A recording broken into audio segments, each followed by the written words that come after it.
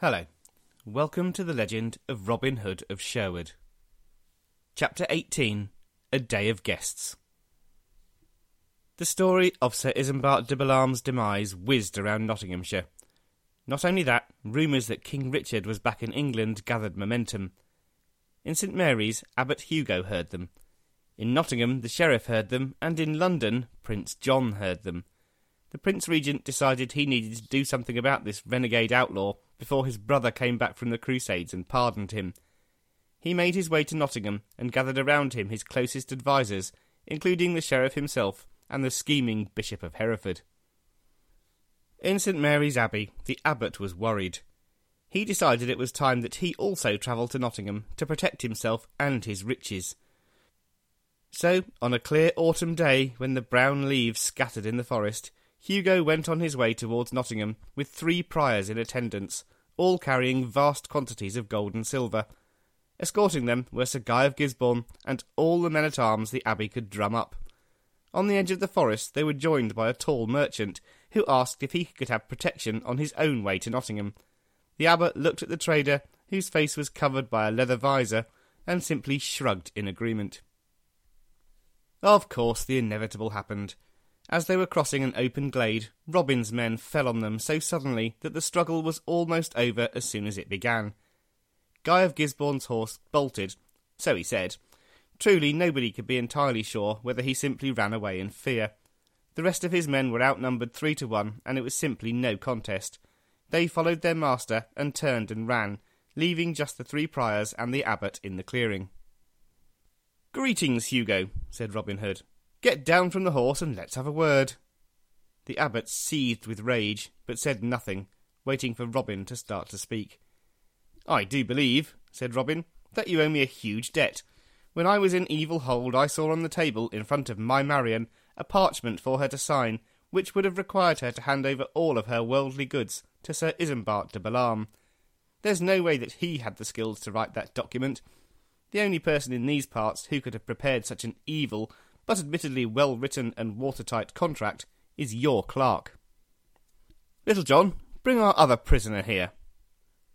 Little John emerged from the forest, bringing with him the clerk of St Mary's.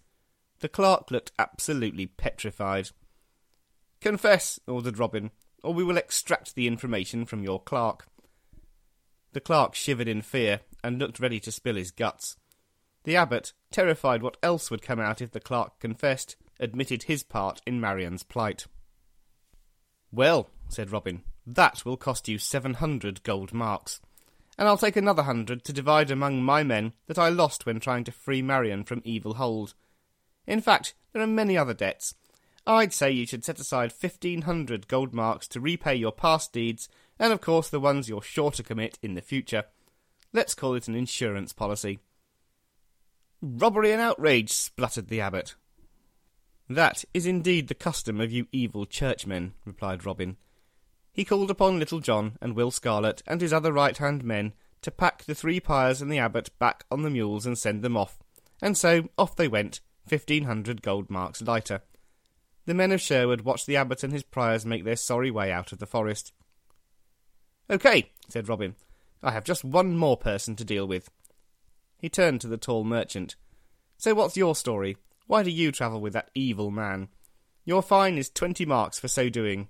Now tell us, how much do you have on you?" "Just 40 marks, came the swift reply. "John," said Robin, "search him. Find out whether he tells the truth." The merchant submitted to the search amicably, and Little John did his best, but there was no more than the 40 marks the merchant had already declared. The big man tossed the money bag containing the remaining 20 marks back to the merchant with some disdain. It hit him in the midriff. The merchant's mouth and nose were still covered, so it was impossible to see the expression on his face. A glance into his eyes, though, would have revealed anger. Without warning, he struck the giant man with the open side of his hand, knocking him to the ground. Little John stood up and drew his sword. The merchant did the same, but Robin intervened. "Come on now," he said. "John, where are your manners? Pick up that bag and hand it back to him with some respect." He turned to the merchant. "You strike harder than any other man I have met. Perhaps you would join us in a game of buffets." Little John did as he was told, and the merchant put away his sword. He took the bag and turned to Robin. He seemed about to answer the challenge to a game of buffets, but he said nothing. He simply nodded once and then turned away. Without another word, the tall merchant walked from the forest. Meanwhile, back in Nottingham, Prince John had a plan. And it wasn't just one plan, it was two. He handed the Bishop of Hereford a large sum of money and told him to go around the country and raise rebellion against his brother. He gave him a signed parchment, calling his barons to rise up and declare him the King of England. The rumours that Richard was back may be true, they may not be. Either way, it was time to strike for the kingdom now. At the same time, Robin Hood had to be dealt with, and John knew the way to do this was through Marion. The Bishop of Hereford asked for a large armed escort, but Prince John said no. He said the bishop didn't need a large escort because a small party would slip through Sherwood without even being noticed. To the prince this was ideal. Either the bishop would make it and rebellion would be raised, or he'd get caught and cause a distraction. Then John could put in place the second part of his plan. The bishop's party made their way towards the forest. On the way, they encountered a tall man dressed as a palmer, a pilgrim to the Holy Land. The tall man had a leather visor over his mouth and nose. He asked the bishop if he could tag along for protection. The bishop noted that the small party John had allowed him to take with him wouldn't offer much protection, but he agreed anyway. It really didn't make much difference to him. The bishop and his entourage reached the edge of Sherwood and happened on a few shepherds, who appeared to be roasting what looked like one of the king's deer. "What are you doing?" exclaimed the bishop. "How dare you kill the king's deer? It's against the law." "We are but humble shepherds," said the leader of the small group. "Usually we are with our sheep in the pasture, but today we decided to have a merry dinner of a fine fat deer." "Impudent fellow, come along with me. You shall answer to Prince John. He hangs deer slayers for the first offence." But of course it was all just a ruse. Immediately 30 men in Lincoln green rushed in. The shepherds threw off their coats. They were also dressed in green. "So, here is the Bishop of Hereford," said Robin Hood. "Aren't we having a fine time with holy visitors today? The last one gave us 1,500 marks, but this one seems intent on hanging us." "Cut off his head," urged Little John. "Bury him under this tree."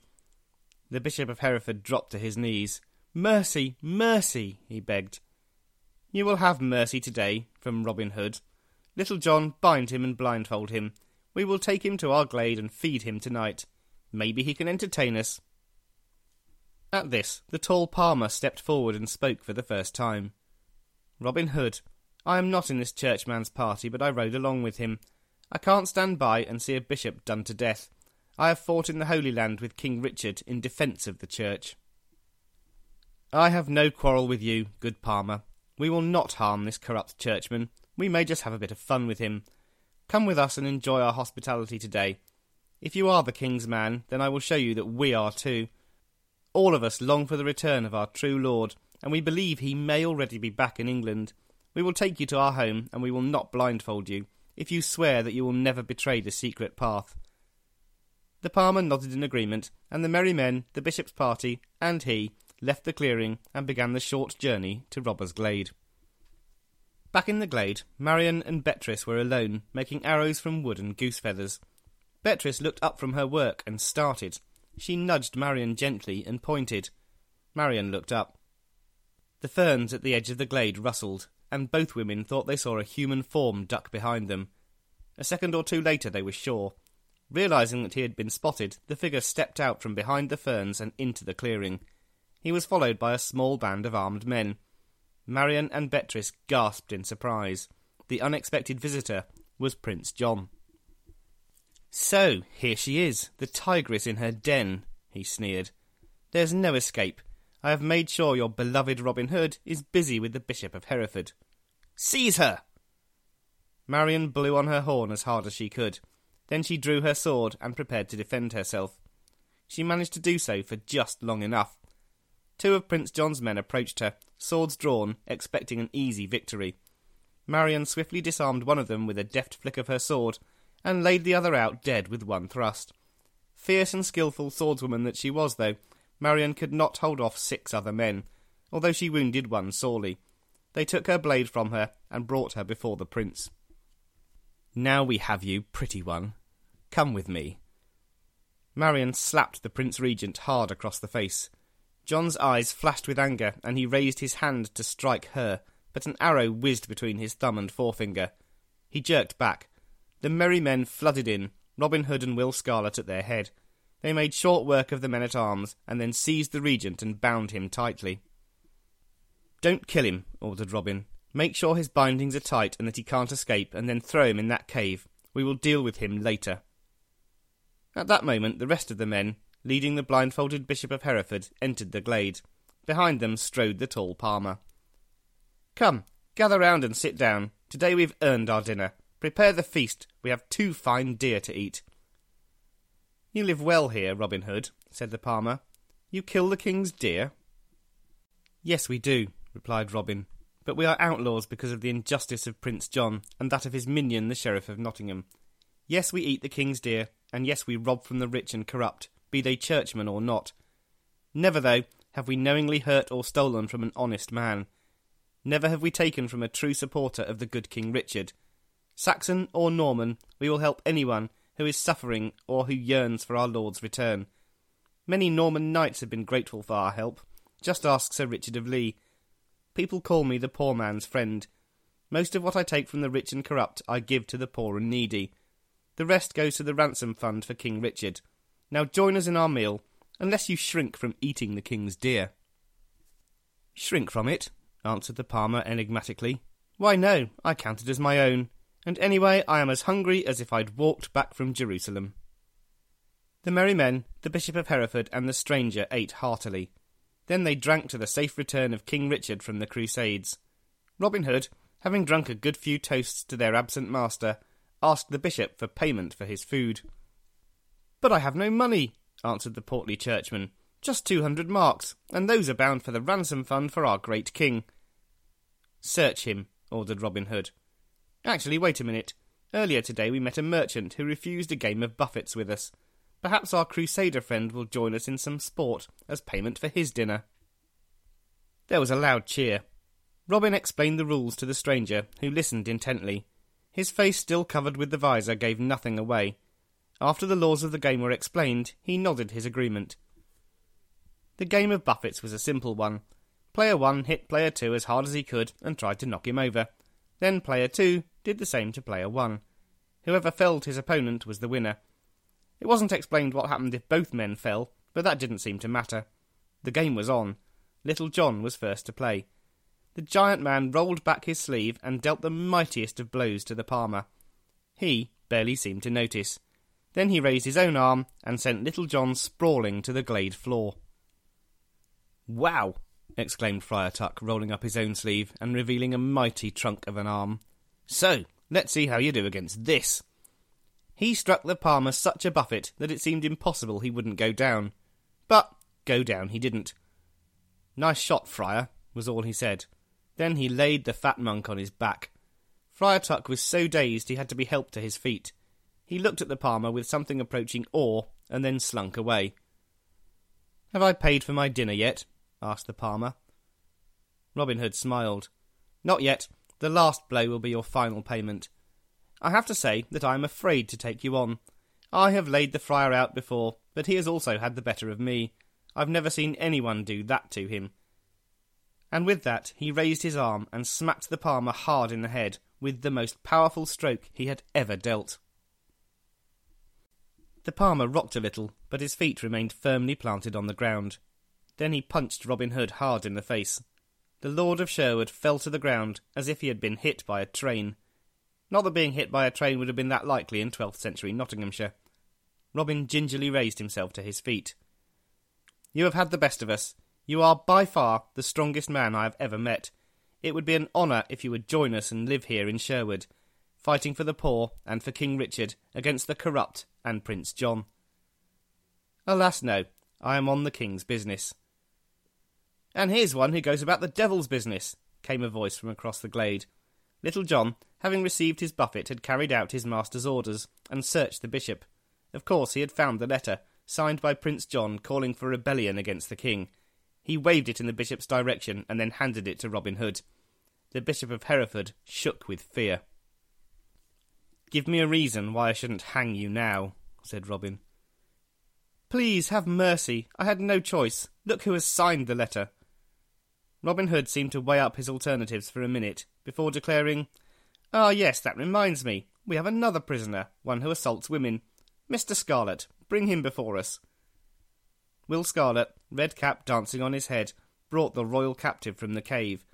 Everyone looked towards the prince, and nobody noticed the palmer take off his visor and throw back his hood. The first person to look in his direction was Prince John.